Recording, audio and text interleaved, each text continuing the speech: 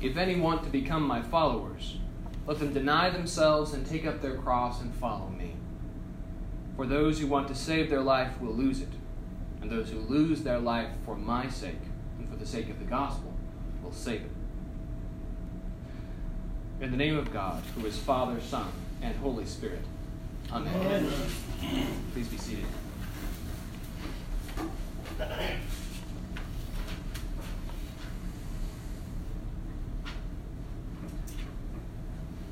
My question for us today is this: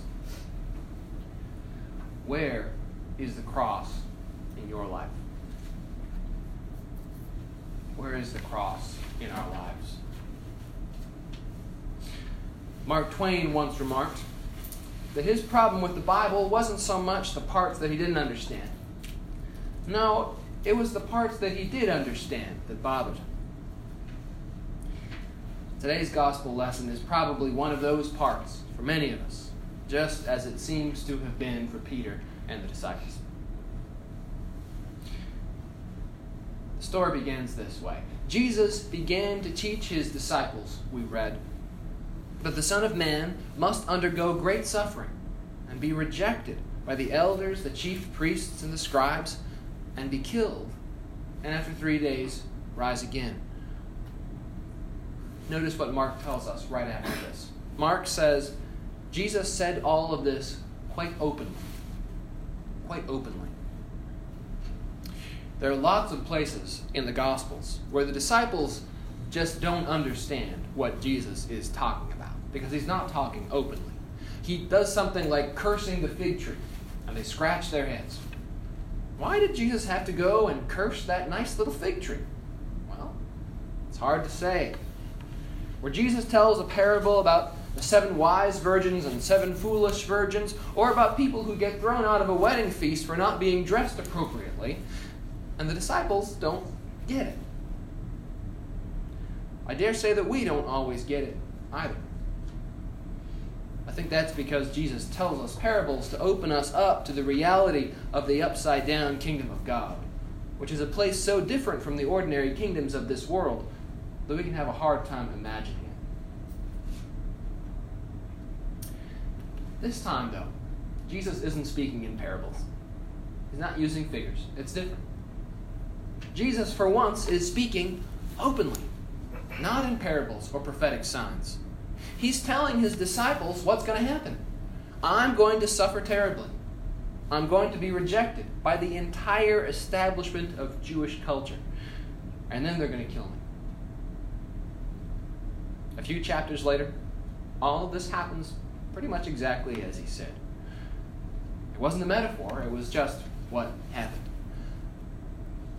And this time, Peter doesn't respond to Jesus. Peter doesn't speak for the group in some almost laughable misunderstanding of what Jesus is trying to say, as he often does. No. Instead, I think Peter this time understands Jesus just fine. I don't think he's misunderstanding Jesus so much as he's rejecting what Jesus says. We read that Peter took him aside and began to rebuke him. To rebuke Jesus, that is. The Greek word that we translate here as rebuke means more than just polite disagreement. Now, Peter didn't just say, "No, Jesus, I don't think that can be right." Instead, if you want to get what the word is trying to say, you could imagine that Peter, let's say, raised his voice and added some colorful language in order to make real clear just what he was trying to say. We don't have to wonder either, I think, the kind of thing that Peter was saying. In so many words it was, "No, Lord, you don't have to suffer. You don't have to be rejected. You don't have to die. You should go on like you are. The crowds, look at it, they love you. You've really started a movement here, Jesus. Who knows how much good you could do if you just kept at it? This nonsense you're saying about suffering and being rejected and killed, you should just go on and put that out of your head right now. You have work to do, Jesus. Don't throw it away. What good can getting yourself killed possibly do?"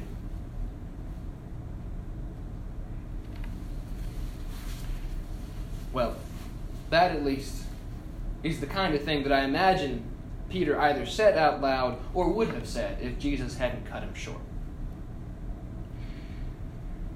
In his heart, though, I wonder if there was something else going on. Remember that what it meant to be a disciple is that the disciples were committed to following Jesus everywhere. They hung on his every word. They were patterning their whole lives around everything that their master said and did. That's what it meant to be a disciple. So, if this is what their teacher was about to do, what was that going to mean for them? Would it mean going where he went all the way? Would it mean that a cross was in store for them too? I think that Peter and the disciples had this on their hearts because of how Jesus responded. Notice what he does. Peter takes Jesus aside and begins rebuking him, and while he's still at it, Jesus turns around and he looks at all the other disciples. So Mark says he does. I imagine Jesus here giving the disciples a kind of long, slow, meaningful look, waiting like a good teacher until everybody is paying attention. And then he really lets Peter have it, telling the whole group so they can all hear that Peter's rejection was literally from the devil. Strong words. Not polite disagreement. Why? Well, in their hearts, I imagine that it was because the disciples knew what he meant, and they wanted to avoid following their master in the way of the cross. That's why Jesus says what he says next. This time, not just to the 12 disciples, but to the whole crowd that was following around. So this time, absolutely everyone could hear. If any want to become my followers, he says in a loud voice so that the whole crowd can hear, let them deny themselves and take up their cross and follow me. For those who want to save their life will lose it. And those who lose their life for my sake and for the sake of the gospel will save it.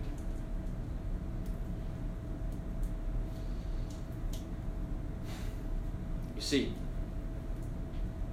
the disciples were committed, weren't they?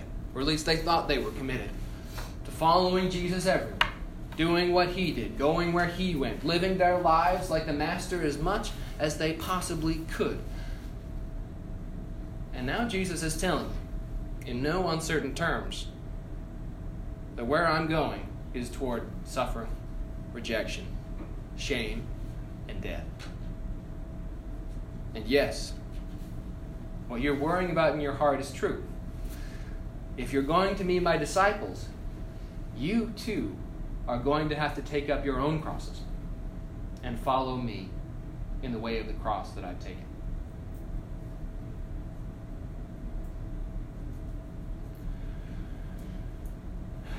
I think that it's at this point in the story where we might start to feel some sympathy with Peter and the disciples.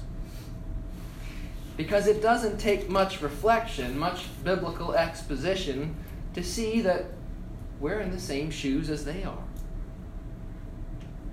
If we're going to be Jesus' disciples today, then we're going to have to walk the way that Jesus did too, which is the way of the cross.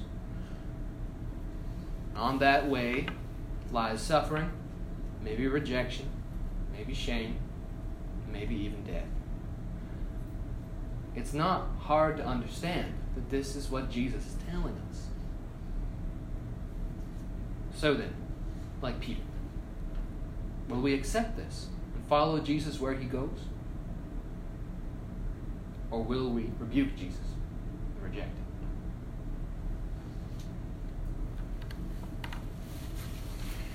I say again, with Mark Twain, it's not so much the parts of the Bible that we don't understand that are the problem.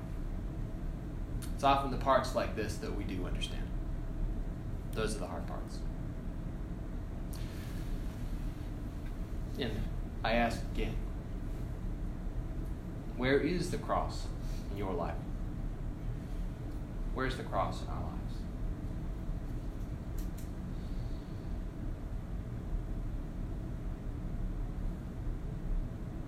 In the season of Lent, we're each called to examine our lives, aren't we? For the things that keep us from living as authentic disciples of Jesus. The traditional Lenten discipline of giving things up is so that we can set aside those things that have gained too much power over our hearts, things that get in the way of Jesus in our lives. It's funny how we may not even know how much power something has over us until we try to give it up. I wonder if you've found this to be true as well. We thought we were in control of something, let's say our drinking or our internet use, until we gave it up, even for just part of the day or part of the week, and we found out how strong that impulse is. We thought we were in a good place in our relationships until we resolved to stop our habit of criticizing or withdrawing, and then realized how deep those patterns of relating have become, how hard they are to stop.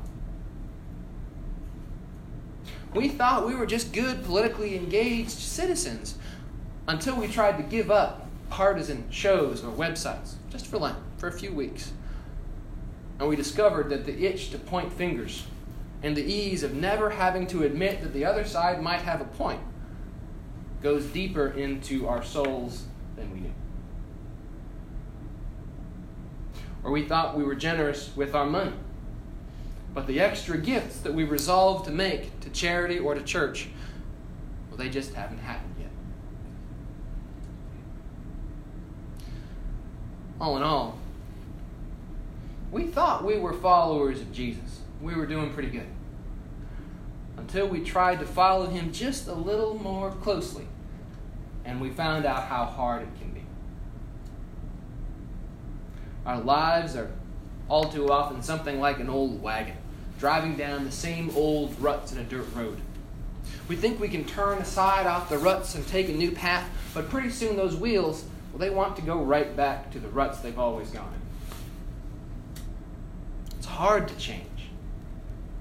It's hard to give up whatever it is that keeps us from Jesus. This is just another way of saying that if we keep on the new path of discipleship, it's going to involve some suffering.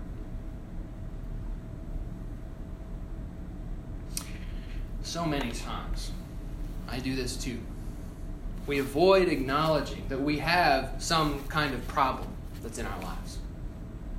We avoid our problems sometimes because by now, whatever the problem is, may be so big that we're afraid of what would happen if we tried to fix it now. How would we get the strength? Where would we start? What else do we know? If we poke that sleeping dragon and wake him up, what's going to happen? Will he destroy us?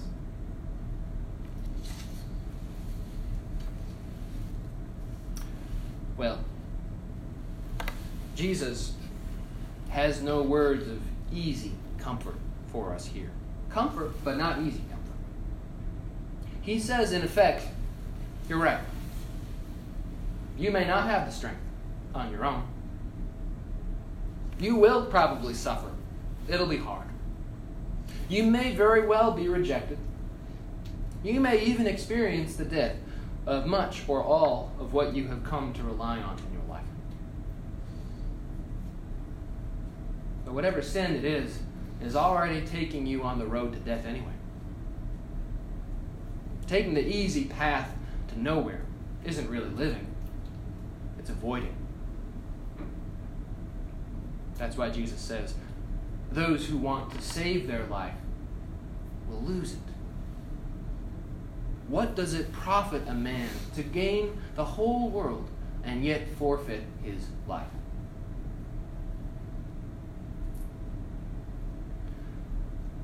But here's the good news. Because Jesus also says, those who lose their life for my sake will find it. If giving up your favorite sin is harder than you can handle, even if the suffering and the rejection that result are more than you know how to take, God's grace will reach down into your life, and it will be sufficient for you. Even if killing the dragon of sin in your life kills you along with it, Jesus promises you won't be destroyed. No, the God who raised up Jesus from the dead will raise you up too.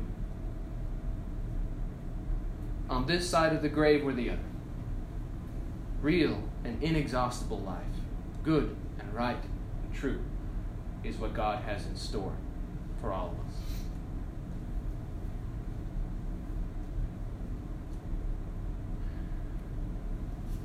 I ask one more time, where is the cross in your life? Where's the cross in our lives? If there is no cross in your checkbook, no cross in your relationships, no cross in your free time or your career or your prayer and worship life, whatever it is, that's a sure sign that that's an area of your life where you're not following Jesus. You're holding on to something. You're saying, okay, Jesus, you can have this part of my life, but not this part. This part I'm keeping. I don't want to cross there.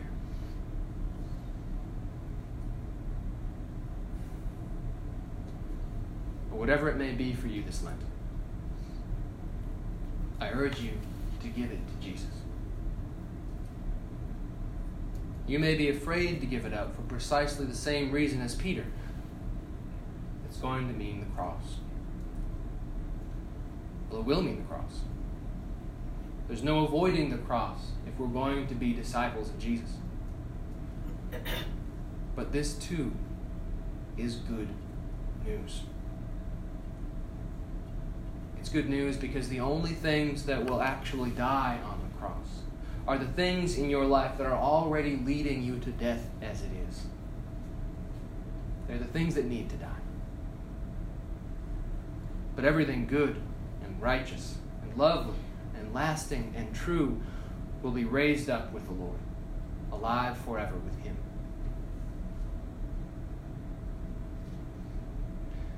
Give your whole life then to Jesus this day, and He will give it back to you again, made clean and new forever.